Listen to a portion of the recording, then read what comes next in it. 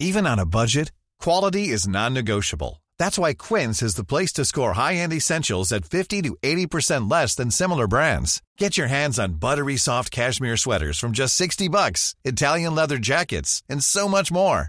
And the best part about Quince, they exclusively partner with factories committed to safe, ethical, and responsible manufacturing. Elevate your style without the elevated price tag with Quince. Go to quince.com/upgrade for free shipping and 365-day returns.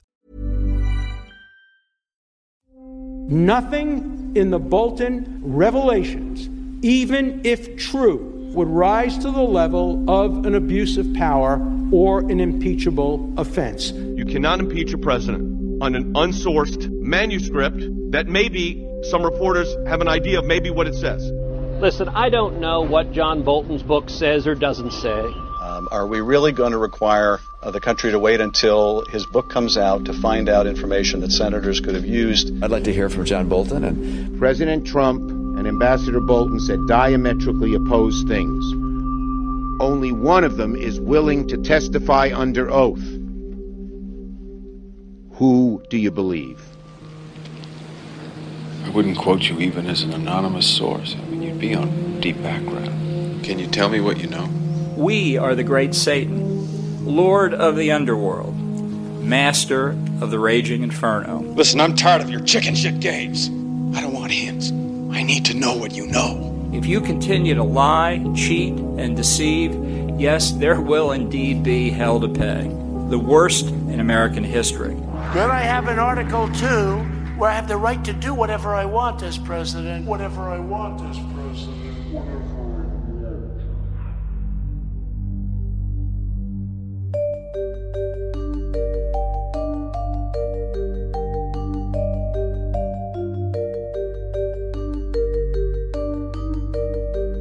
This is Intercepted.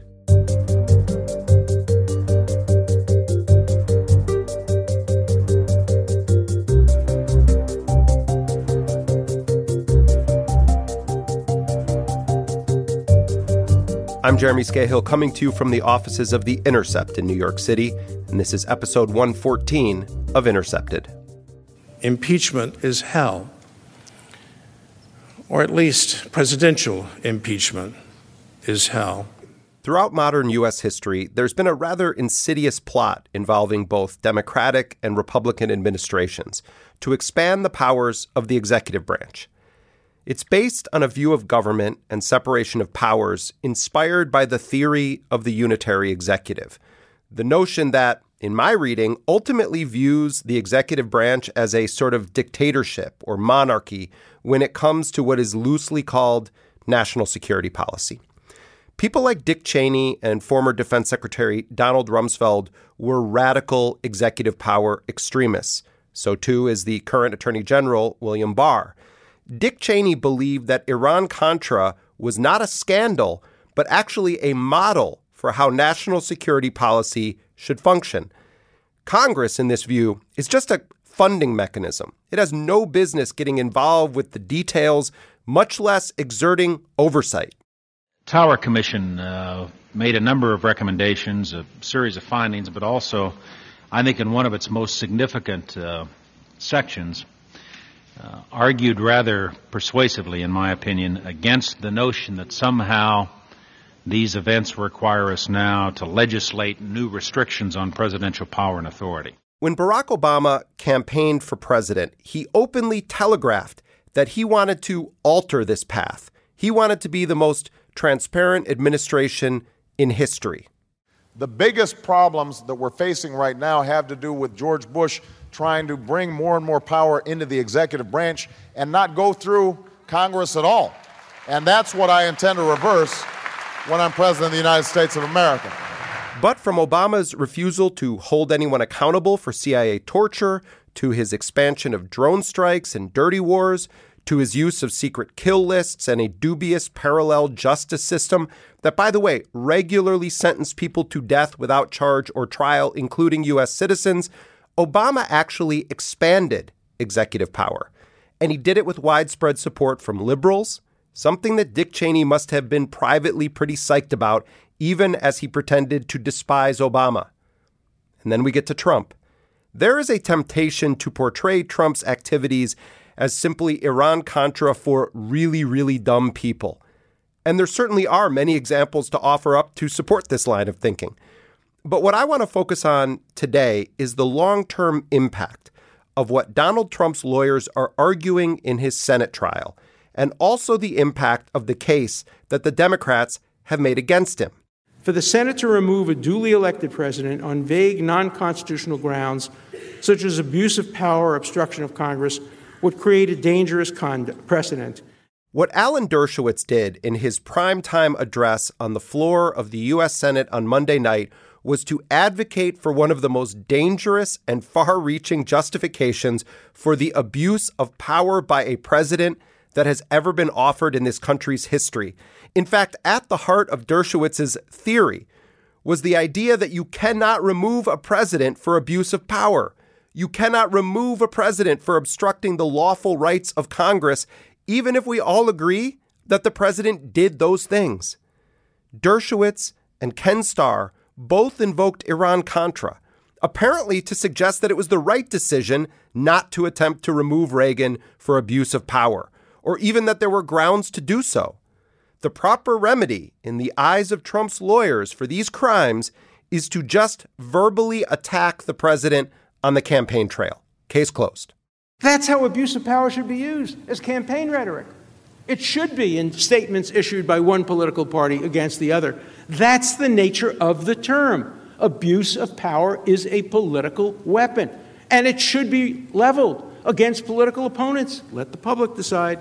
I have a lot of issues with how the Democrats have chosen to go after Trump in this impeachment effort, especially the Cold War redux that Adam Schiff is subjecting all of us to with his warnings that the Russians are coming, so we better fight them over there first. Moreover, as one witness put it during our impeachment inquiry, the United States aids Ukraine and her people so that we can fight Russia over there and we don't have to fight Russia here.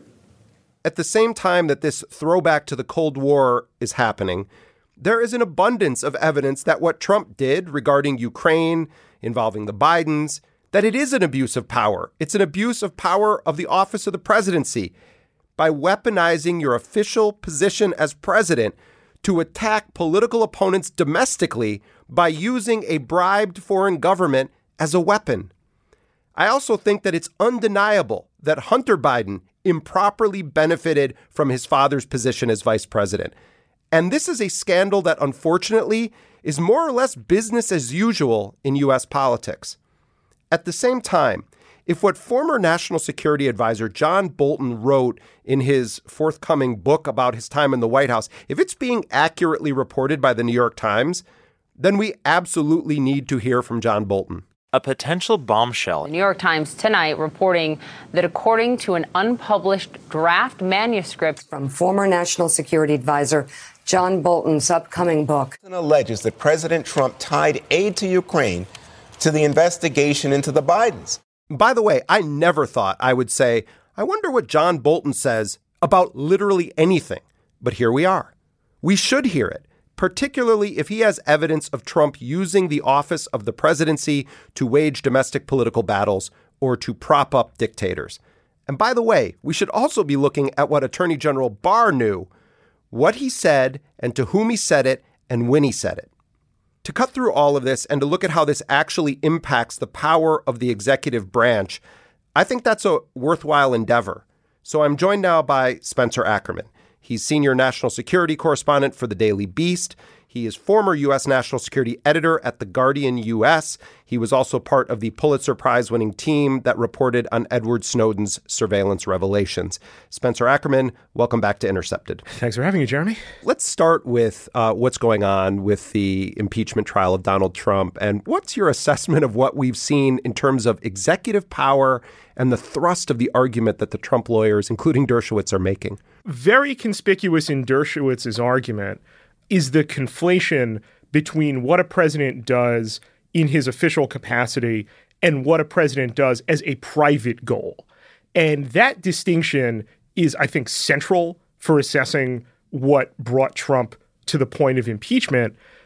Trump was not conditioning aid to Ukraine that Congress had already appropriated for the point of some other aspect of what American policy needed to accomplish, right? He's conditioning aid to Ukraine on private goals, on things that help him in a purely domestic political context, things that I think we can pretty easily distinguish, at least intellectually, from the presidency, from official acts. And that's really where Dershowitz's argument, in my opinion, lurches toward complete absurdity. What limited circumstances must exist in order to impeach any president ever? There's really nothing between the person inhabiting the office and anything that might benefit that person particularly, and the office itself. I think that one of the things that's bothered me about the Democrats' narrow argument in this impeachment process is the way that particularly Adam Schiff is using this Cold War imagery and argument that they're making Ukraine's political position in the world vis-a-vis Russia and the necessity for them to have these lethal weapons so central to it when it's irrelevant. What is relevant here is what you were just mentioning before. Did Trump engage in an attempt to force a foreign power as a condition of receiving their already authorized aid to participate in a smear or attack campaign against one of the president's political rivals? For the life of me, I don't understand why the Democrats want to make this Cold War politicking about, and Trump was holding up this lethal aid that poor little Ukraine needed. It's irrelevant to the crime they're alleging. No, it's only relevant if you view foreign policy as some kind of Wagnerian struggle. One of the things that Schiff said that I think didn't get remotely the attention that it deserved in his opening argument last week was that America has an abiding interest in stemming Russian expansionism and resisting any nation's efforts to remake the map of Europe by dint of military force, even as we have tens of thousands of troops stationed there. Moreover, as one witness put it during our impeachment inquiry, the United States aids Ukraine and her people so that we can fight Russia over there and we don't have to fight Russia here. Russia is not going to invade the United States. They even said during Vietnam, we're fighting in Saigon so we don't have to fight in San Francisco. We certainly heard it a lot during the war on terror and particularly the Iraq War. And I think there are lots of people who recognize the constitutional precipice that Trump and this bribery scheme pose, who want nothing to do with the idea of Russia as an eternal American enemy, let alone a conflict with Russia that can spiral out of control, even if it just remains a geopolitical struggle. Yeah, I mean, it seems like just such an own goal to have doubled and tripled down on this notion that we're in a new Cold War, rather than just looking at the facts are bad enough as they can be proven of what this guy is doing. And I really think the Democrats have just completely blown their opportunity to show a spine, in part because they've relied on the crutch of new Cold War politics and rhetoric. Partisan commitment is a hell of a drug, and it seems not long from now the United States will need to renegotiate a nuclear arms control treaty with the Russians. If you want to have any hope of stopping an accidental nuclear detonation, you have to negotiate with Russia.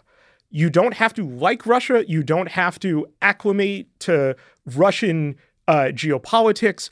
But what you have to do is get your diplomats across the table from one another and come up with a way of limiting both deployed and non-deployed nuclear weapons. This is a dangerous place to be. It's not dangerous just from the fact that, you saw Russian intrusion in an American election in 2016, and who knows what's going to happen going forward. But, if there is an existential danger from Russia, it's an arms control danger. And it has to be dealt with diplomatically because there's no other way of doing it. And rhetoric that I think often without really meaning or thinking that they have meant it, that the Democratic Party has adopted, that goal gets set back. And that's to no one's benefit. Let's talk about some of what has been reported in this manuscript from John Bolton. According to the New York Times reporting, in the manuscript, Bolton writes about his conversations with Attorney General William Barr, where Barr was worried that Trump, in his relationships with Xi Jinping of China, of Turkish President Erdogan. He worried that because there were ongoing Justice Department investigations, it seemed that Trump was actively undermining them. Barr saying he was, quote, worried that Trump had created the appearance that he had undue influence over what would typically be independent inquiries from the Justice Department. So that seems to me, from everything we know about Bill Barr, pure reputational protection, right? That if it seems that Trump is worried that the Justice Department Inspector General didn't go as far as he would have wanted, obviously the IG in the Justice Department criticized the FBI, but also said that the Russia investigation, Crossfire Hurricane into Trump and Russia in 2016 was lawfully predicated, that it wouldn't have gone as far as what's necessary to appease Trump. Barr is surely very cognizant that the reason why he has the attorney generalship in the first place is because Trump grew furious at, of all people, Jeff Sessions for not being sufficiently toadyish to Trump. And now Barr has John Durham, who I'm sure you and I remember as the person who let CIA torture off the hook. The special prosecutor who was investigating the CIA torture program and basically whitewashed the whole thing and covered it up. That's correct. And also framed it in such a way that none of the architects of the torture program were ever going to face any scrutiny. It was only the people who, as disgusting as it is, implemented that torture. Now, Durham, on behalf of Barr, is investigating the intelligence agencies for their investigation of Trump. And that is also a precipice that we haven't, really seen before. And it sounded from what Bolton is writing about Barr, that Barr is concerned that Durham is not going to deliver, investigation number 3 into this, the kind of vindication that Trump wants to see in the extirpation of his perceived enemies within the intelligence agencies. Part of this, I think, is kind of good for Hunter Biden, because my read on it, I'm not in the weeds on the Burisma Hunter Biden stuff, but it reeks of corruption to me. It reeks of making a lot of money based on who your father is at a time when your father is in charge, largely speaking, of the policy on that country, and he's the vice president of the United States. And because Trump is such a pathological liar, there's not much discussion among normal, intelligent people who are not Trump sycophants about what actually this scandal was about, because I think Hunter Biden should be investigated, not by Barr, not by the Trump administration, by people who actually are interested in the facts. This looks to me like garden variety cashing in on daddy's name. I mean, one of the things that's been so astonishing and revealing, I think, about the Trump era is the degree to which you get institutional Washington distinguishing Trump's very Baroque corruption from the kind of everyday corruption that we experience. My favorite example of this is Gordon Sondland being an ambassador to anything because he gives $1 million to Trump's inaugural committee. I don't really see how there's any kind of expertise-based argument for why Hunter Biden should be on the board of a foreign natural gas concern. The only reason that exists is for the selling of influence. There's just really no defending this practice. And as we see from authoritarians throughout history, and certainly in this contemporary moment, the spread of institutional corruption, the existence of it, and the manipulation of it is the petri dish in which they grow. Like, if none of this stuff had happened, if the United States hadn't been suffering from this rot by degree for so long, there wouldn't be a President Trump in the first place. There would be different circumstances, certainly, in which, Trump could exploit in order to achieve power. I'm writing a book about one of them. But, all of these things that have made the United States the province of the rich and powerful, those were just sort of things that were waiting for a Trump-like figure to exploit in order to pole vault into power. You published a piece at the Daily Beast on January 23rd. I just want to share with people the headline: Saudis tried to kidnap me on U.S. soil, regime critic says. This is, if people have not read this, do that right now. What on earth is this story about? That Saudi Arabia essentially plotted its own extraordinary rendition inside the borders of the United States? Yes. A Saudi student named Abdulrahman Al-Mutieri was studying at the University of San Diego in 2018. And he was, like a lot of people, also focused on, building up his social media brand. He was getting an increasingly large following. He was a huge fan of the Crown Prince of Saudi Arabia, Mohammed bin Salman.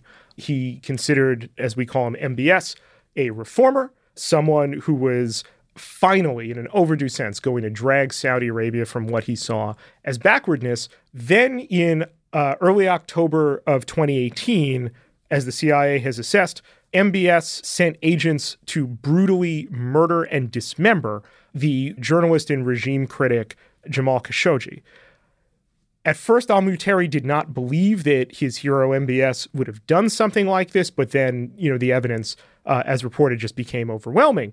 And finally, he starts speaking out on his Snapchat and on his Twitter. He denounced MBS, and this all came from a place of, I am convinced, genuine pain. And then what happened is al-Muteri started getting relentless death threats. Some of them would feature severed heads. Some of them would feature, headless bodies. It was real disturbing stuff. This culminated, he found out after the fact, from an FBI agent after he had called the police ultimately about a threat he had heard from someone he describes only as a source within Saudi Arabia, that the Saudis were coming to bring him back and that being in the United States was not a guarantee of his safety.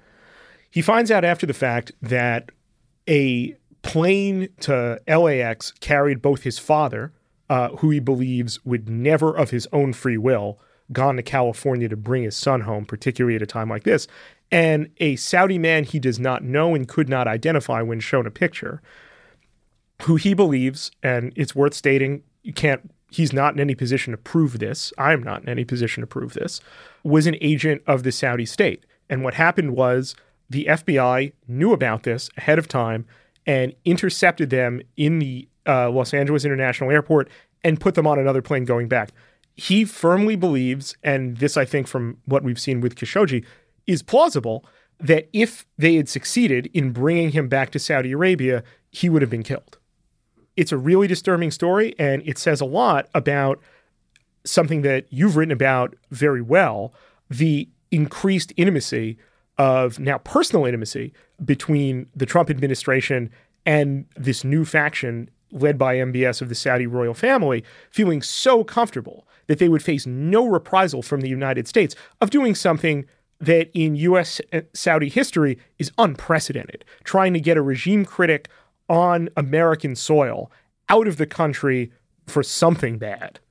I wanted to ask you about a report from last week that the retired Salvadoran General Juan Rafael Bustillo confirmed for the first time that the Salvadoran armed forces carried out the 1981 massacre at El Mozote. The reporter Ray Bonner and others shed light on this massacre of over 1,000 people.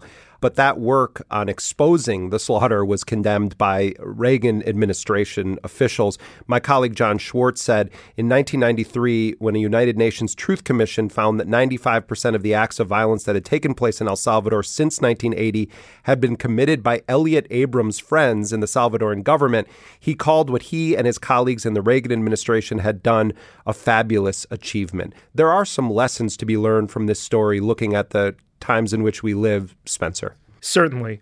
Among them, impunity is wildfire. Impunity never stays in one place. One of the reasons impunity occurs, we've seen this throughout the war on terror certainly, is that powerful people see an overall necessary objective that an atrocity can be siloed from or explained away in the service of, and it never stays that way. All we see is that the people who commit these sorts of atrocities and the people who apologize for them, if it is in the service of a powerful U.S. interest, can continue on in public life unimpeded. A second lesson that we should also apply is that when journalists like Ray Bonner, who go to the scenes of these kinds of crimes, when they report what happened, believe them.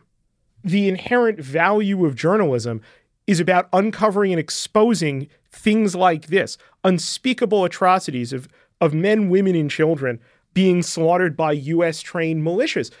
And we see right now the main apologist for this atrocity 40 years ago is now the special envoy to Venezuela, who takes umbrage at Ilhan Omar for pointing out his role 40 years ago. You're talking about Elliot Abrams. Elliot Abrams, of course. On February 8th, 1982, you testified before the Senate Foreign Relations Committee about U.S. policy in El Salvador. In that hearing, you dismissed as communist propaganda report about the massacre of El Mozote, in which more than 800 civilians, including children as young as 2 years old, were brutally murdered by U.S.-trained troops. You later said that the U.S. policy in El Salvador was a fabulous achievement. Yes or no, do you still think so? From the day that President Duarte was elected in a free election to this day, El Salvador has been a democracy. That's a fabulous achievement. We ought to remember this, as we've seen for the course of an 18-year and counting war, atrocity after atrocity. These things don't stay in the past. Unless something politically, legally, whatever, stops impunity, they will continue, they will compound. That is one of the reasons why independent journalism is vital to any free society. And it's not coincidentally why one of the first things that happens again and again and again throughout American history, not just at El Mozote, when these atrocities occur, is for people with power to attack the journalists who present truthful accounts of them. I'm very excited to report that you are working on a book. The title, as I understand it right now, is Reign of Terror. Reign of Terror, yes. Give people just a preview, and when is it going to be out? Thank you very much for asking. Reign of Terror is the story of how the War on Terror destabilized America politically. We tend to think of the War on Terror as something that happens over there, as something that happens in Afghanistan, Iraq, Yemen, Somalia, Libya, all of the places that a very good author once described as the world being a battlefield. But it's not just that. It's something that happens here in the United States. It's something that created a political style that unleashed a constituency for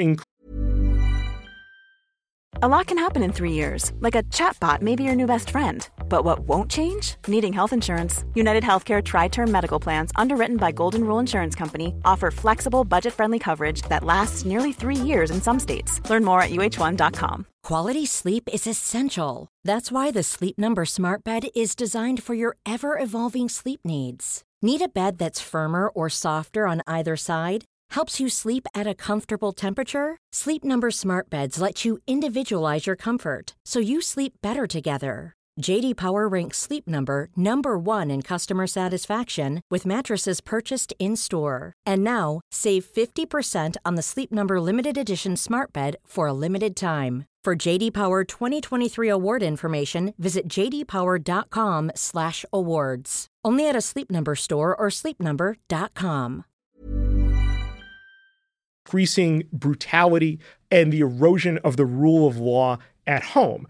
And it's something that forces that ought to have been opposed to that on the center left and amongst American liberalism coddled, accommodated, and thought they could come to a modus vivendi with by establishing what I would call a cordon or a belt of law-like features around it. Instead, what happened, as we have seen, and this is the story that the book is laboring to tell, those become pathways for atavistic forces, in particular white supremacy, to create a way in which that a Trump-like figure was not just possible, but I will argue in this book, inevitable. And that the longer the war on terror persists, there will be more and worse Trumps. We should not believe for a moment that the war on terror, a thing that by design is amorphous, has reached its final form. And that'll be out in spring 2021 by Viking. All right. Looking forward to that. Spencer Ackerman, thanks again for being with us. Thanks so much for having me, Jeremy. Spencer Ackerman is a senior national security correspondent for the Daily Beast. He's currently writing a book, Reign of Terror. Spencer's on Twitter @Attackerman.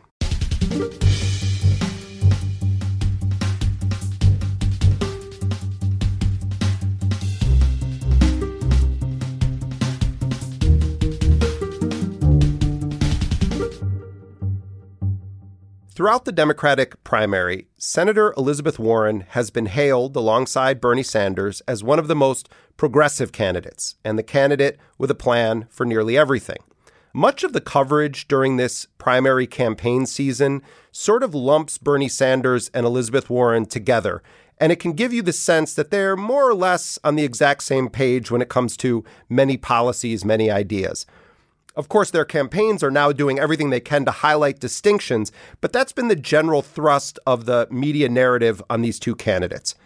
But when it comes to foreign policy, there's actually quite a bit of difference between these two. For one, Elizabeth Warren was not in the Congress for a long time, does not have a decades-long voting record. She was a Republican for many years until 1996. But even though it's nowhere near as long as Joe Biden or Bernie Sanders' records, these guys have been in public office for much of their lives, Warren does actually have a legislative record. And as she's prepared to run for president, she had to start staking out clear positions on a range of world issues. Among Warren's positions are some indisputably progressive ones. Last year, Senator Warren introduced a no first use of nuclear weapons bill and has made cutting the Pentagon budget a central piece of her foreign policy platform. She's advocated for taking $800 billion of military funding over 10 years and allocating it to Medicare for All instead. And she's supported efforts to stop U.S. support for Saudi Arabia's scorched earth bombing of Yemen. But she also has a hawkish side. Elizabeth Warren has supported sanctions against Venezuela, the attempted coup against President Nicolas Maduro. She's championed the self-declared president of Venezuela, Juan Guaido. When it comes to Israel, Warren has a record of reciting standard pro-Israel hawkish talking points, though there are some signs that her position has been shifting. She also has this idea about investing more money into making military bases zero carbon and better for the environment, without mentioning the notion of actually shutting these bases down for the good of the planet. Sort of like, let's tinker with imperialism a bit to make it more green. Anyway, last week on the show, we looked at the records of both Joe Biden and Bernie Sanders as it relates to 29 straight years of the U.S. bombing Iraq. And today we're going to take a look at Elizabeth Warren's foreign policy record and who some of her advisors are. I'm joined now by Sarah Lazar. She's a writer for In These Times magazine, and her work has also recently appeared in Jacobin and The Intercept. She co-edited the book About Face, Military Resistors Turn Against War. Sarah Lazar, welcome to Intercepted. Thanks so much for having me on. We discussed Bernie Sanders and Joe Biden last week and their Iraq war history. What differentiates Elizabeth Warren from Bernie Sanders on foreign policy? Today's Democratic Party is really skewed so far to the right on war and militarism that it doesn't take much to distinguish yourself from the pack. But I would argue that, unfortunately, Elizabeth Warren really does not meet this low bar. While she's certainly not the worst, she's far from the best, and there's really no reason to think she'd be very different from an Obama administration. No reason to think that she would veer very far. While Warren has voted for military de-escalation on some issues, including the war in Yemen, for example, she hasn't in any way been a leader. And she has gone along with some of the most belligerent acts that have really occurred on her watch. She cheerleaded Israel's devastating 2014 war in Gaza. America has a very special relationship with Israel. Israel lives in a very dangerous part of the world, and a part of the world where there aren't many liberal democracies, and democracies that are controlled by rule of law. And we very much need an ally in that part of the world. She's vocalized her support for sanctions against Venezuela. Economic sanctions? Mm-hmm. Yeah, I support economic sanctions, but now we're going to start, we got to turn the dial some here. We have to offer humanitarian help at the same time. The summer of 2017 voted for a bill that bundles sanctions against Iran, Russia, and North Korea together. Sanders did not vote for that bill. He was actually the only person who caucuses with the Democrats in both the House and the Senate to vote no on that bill. To be fair, he did say that he supports sanctions against Russia and North Korea and said the reason he voted no was because of the sanctions on Iran. So, another big difference, Warren backed the 2018 NDAA, the massive war budget, while Sanders didn't. Warren is co-sponsoring pending Senate resolutions against, unauthorized force in Venezuela and Iran. But with each of these bills, she signed on as a co-sponsor significantly later than Sanders did. And for anyone who's sort of been on the ground trying to agitate for peace measures, when someone signs on is really important. It's really helpful to be someone who comes out early in support of something. So I don't want to make it sound like Sanders is perfect. He supported sanctions against Iraq. He voted for the Afghanistan war, the latter of which he apologized for, or rather acknowledged that he was wrong. But there are areas where he has been willing to strongly challenge the status quo. He called for peace and diplomacy with the Soviet Union during the Cold War at a time that was a really unpopular thing to do. He didn't just oppose U.S. dirty wars in Latin America. He actively supported the Sandinistas. In 2016, he really started a trend by skipping the AIPAC conference and then giving his own speech. Peace has to mean security for every Israeli from violence and terrorism. But peace also means security for every Palestinian. It means achieving self-determination, civil rights, and economic well-being for the Palestinian people. And I really want to emphasize that, skipping the AIPAC conference and saying Palestinians deserve human rights should not be controversial. It should not be radical. That's just basic human decency. But unfortunately, in our political system, that was really seen at the time as bucking the status quo. The other thing I want to say is that he's been more of a leader on ending the Yemen war. And if you talk to activists who've been working on that, they'll tell you that. I talked to Jihan Hakim, who's a leader with the Yemeni Alliance Committee, and she told me she feels that Sanders has been much more of a leader. You've pointed out that Elizabeth Warren has been very close to AIPAC, the powerful right-wing pro-Israel lobbying entity.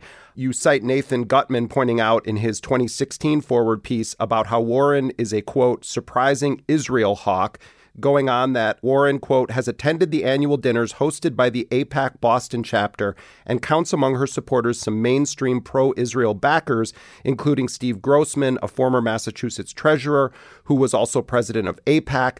And you point out that in 2016, in advance of the UN Security Council resolutions condemning Israeli settlements, and by the way, this was the UN Security Council resolution that Trump and Michael Flynn were supposedly making this deal with Israel to undermine Obama on, Warren signed an AIPAC-sponsored letter urging Obama to veto one-sided resolutions. Bernie Sanders did not vote for that. Explain the context of Warren signing on to this AIPAC-sponsored letter. So one thing that's important to say about AIPAC is it's a pro-Israel lobby outfit, but it also lobbies against a whole host of other measures. It has advocated belligerent neoconservative policies. It supported the Iraq War in 2003. AIPAC tried to undermine the Iran deal. And so this was an example of, just another effort to try to sort of shut down any meaningful debate about Israel's atrocities against Palestinians. Who right now has Elizabeth Warren's ear and who is working with her on her foreign policy? Elizabeth Warren's key national security advisor is Sasha Baker. Until 2017, Baker was the deputy chief of staff to Secretary of Defense Ashton Carter. I pledge to you my most candid strategic advice. And I pledge also that you will receive equally candid military advice. Carter oversaw the U.S. war on ISIS, the, highly lethal bombing campaign against Iraq and Syria, as well as U.S. military buildup in the Asia-Pacific, the so-called Asia-Pacific pivot, which is, aimed at hedging against China.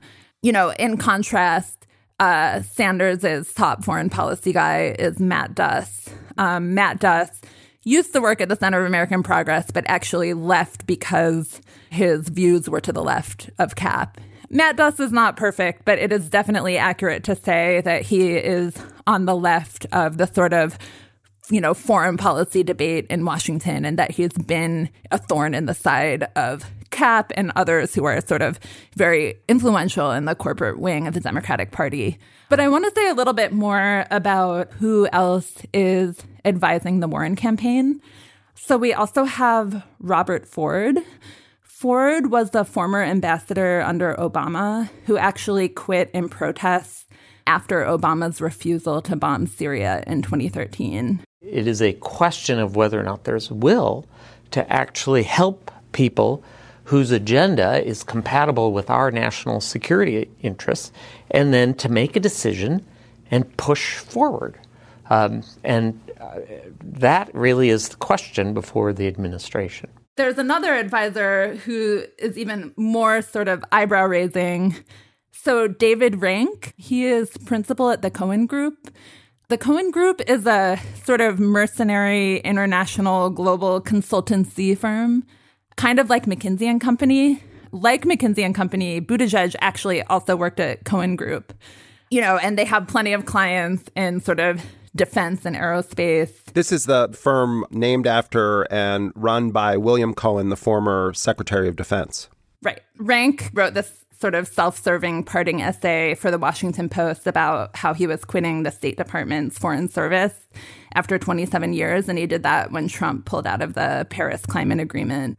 And that's a pretty rich thing for him to say because Cohen Group actually advises oil and gas clients, including, according to them, a Saudi petrochemical firm.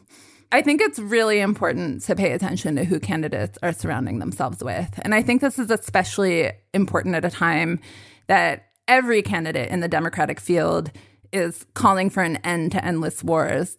But then often there's an asterisk, and you have to sort of look at the fine print. Even Biden likes saying that he wants an end to endless wars. And of course, he doesn't mention that he's played a non-insignificant role sort of starting those wars. And I just want to say one thing.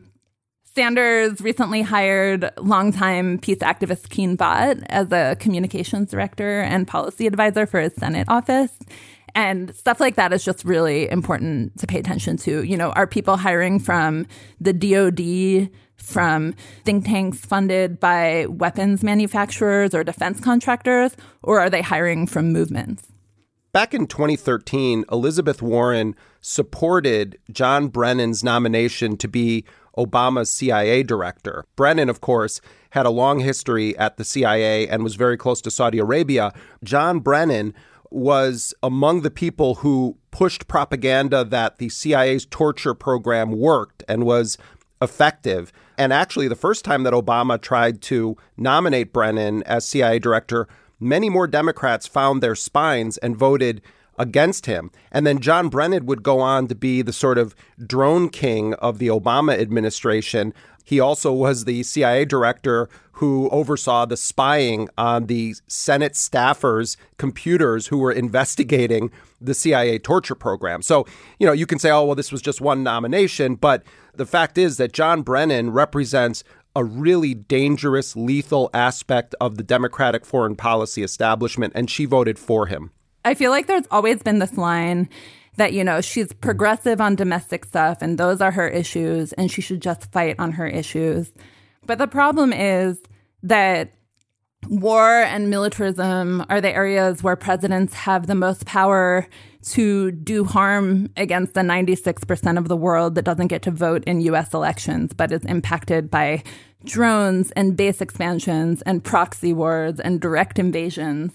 And so if someone is running to head the most powerful military empire that has ever existed, we should absolutely scrutinize their records. And we should especially scrutinize their foreign policy records because in the United States, domestic progressivism has at times come with this horrible baggage where progressive wins are gained on the backs of other people in other parts of the world. And we really saw this with Lyndon B. Johnson. When he declared his war on poverty, he also greenlit tens of thousands of more U.S. troops into Vietnam. There were times that he actually said that he was exporting his great society to Vietnam. He gave this one really chilling 1965 speech where he laid out plans for economic development in Vietnam, including a Mekong River Delta project inspired by the Tennessee Valley Authority. The task is nothing less than to enrich the hopes and the existence of more than 100 million people. And there is much to be done. The vast Mekong River can provide food and water and power on a scale to dwarf even our own TVA. 3 years later, that's the same delta where the U.S. carried out the horrible attack, Operation Speedy Express, which killed more than 10,000 Vietnamese people.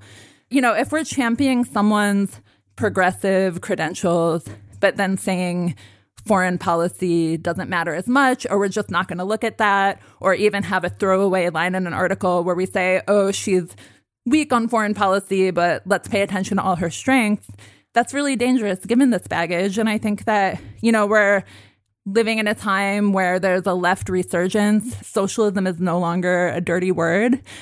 And we have to say that we absolutely want a Green New Deal and Medicare for all and bold left programs with real teeth, but that they should not be built on the backs of anyone else. So we also want solidarity and internationalism with people impacted by U.S. military empire.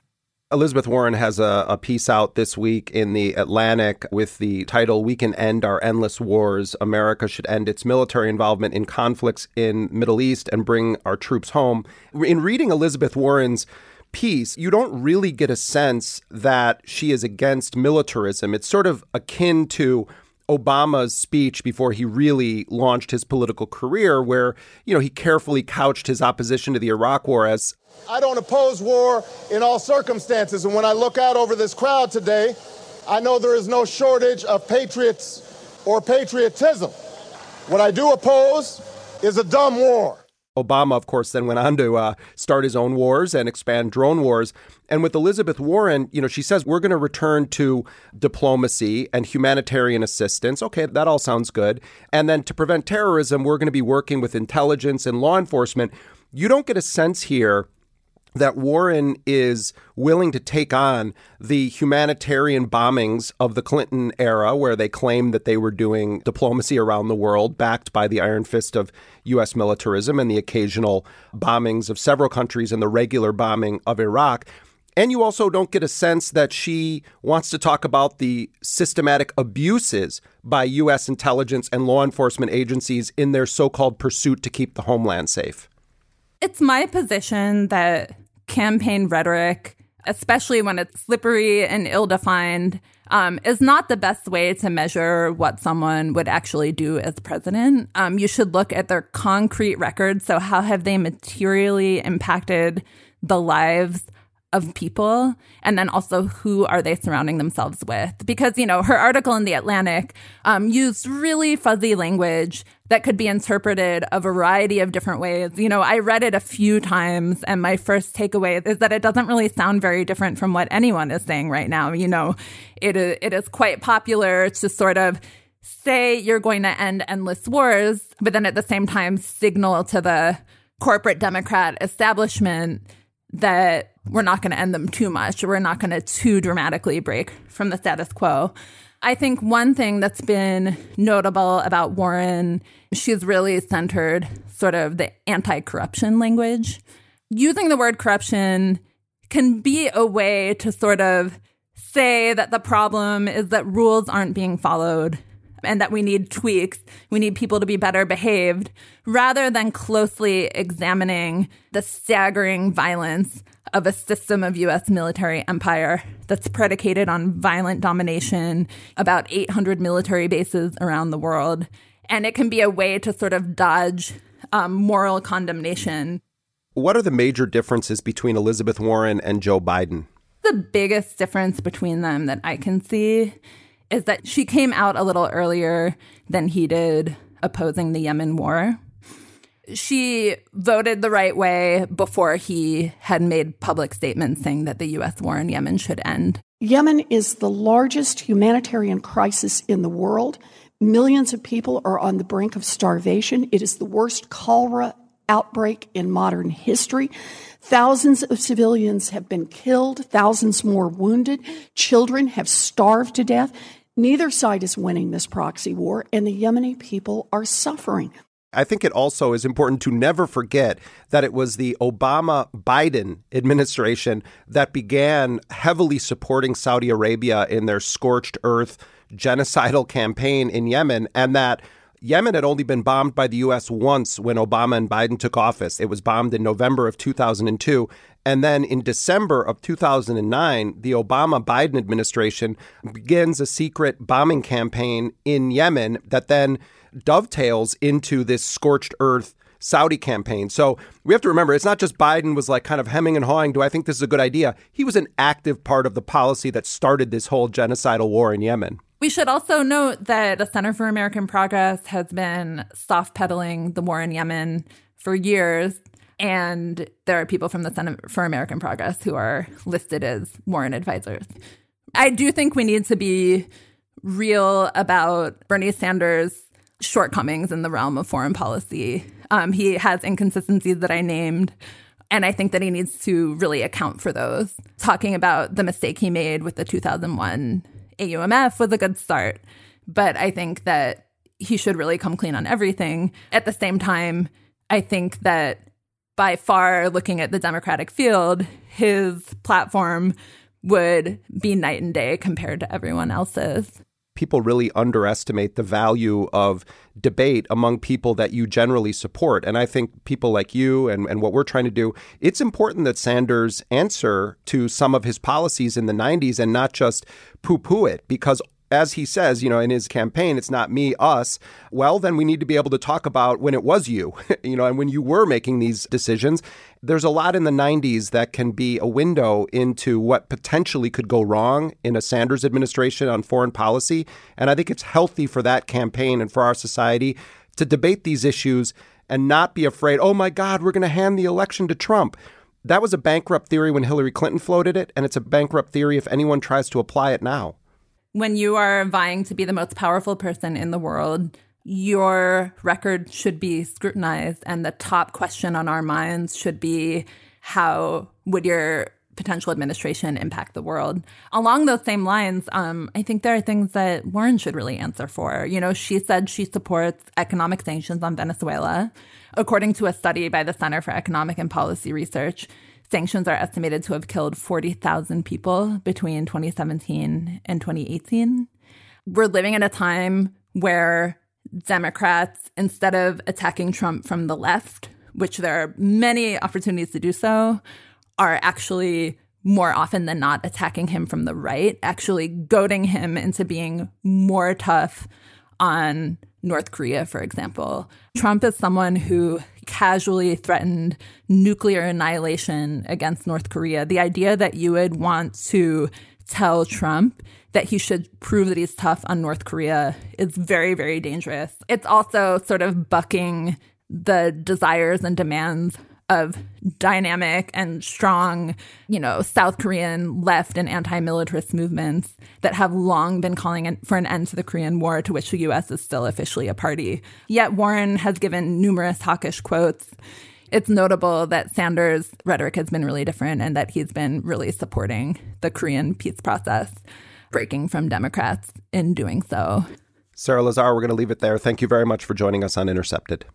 Yeah, thank you so much. Sarah Lazar is web editor and a writer for In These Times magazine, and her work has also appeared in Jacobin, The Intercept, and other publications. She also co-edited the book About Face, Military Resistors Turn Against War. She's also a member of the Washington-Baltimore News Guild.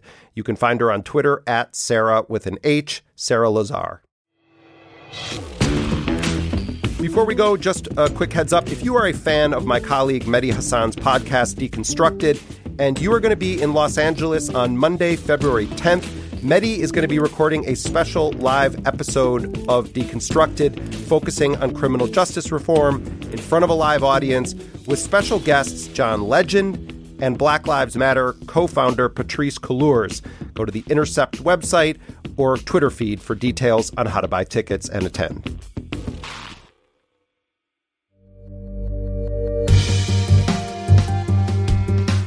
And that does it for this week's show. You can follow us on Twitter at Intercepted, as well as on Instagram at Intercepted Podcast. If you like what we do, you can support our show by going to theintercept.com/join to become a sustaining member. Intercepted is a production of First Look Media and The Intercept. Our lead producer is Jack D'Isidoro. Our producer is Laura Flynn. Elise Swain is our associate producer and graphic designer. Betsy Reed is editor-in-chief of The Intercept. Rick Kwan mixed the show. Transcription for this program is done by Nuria Marquez Martinez. Our music, as always, was composed by DJ Spooky. Next week, my colleague Ryan Grimm is going to be hosting the show, focusing on what happens at the Iowa caucus. So I'll see you all in 2 weeks. I'm Jeremy Scahill.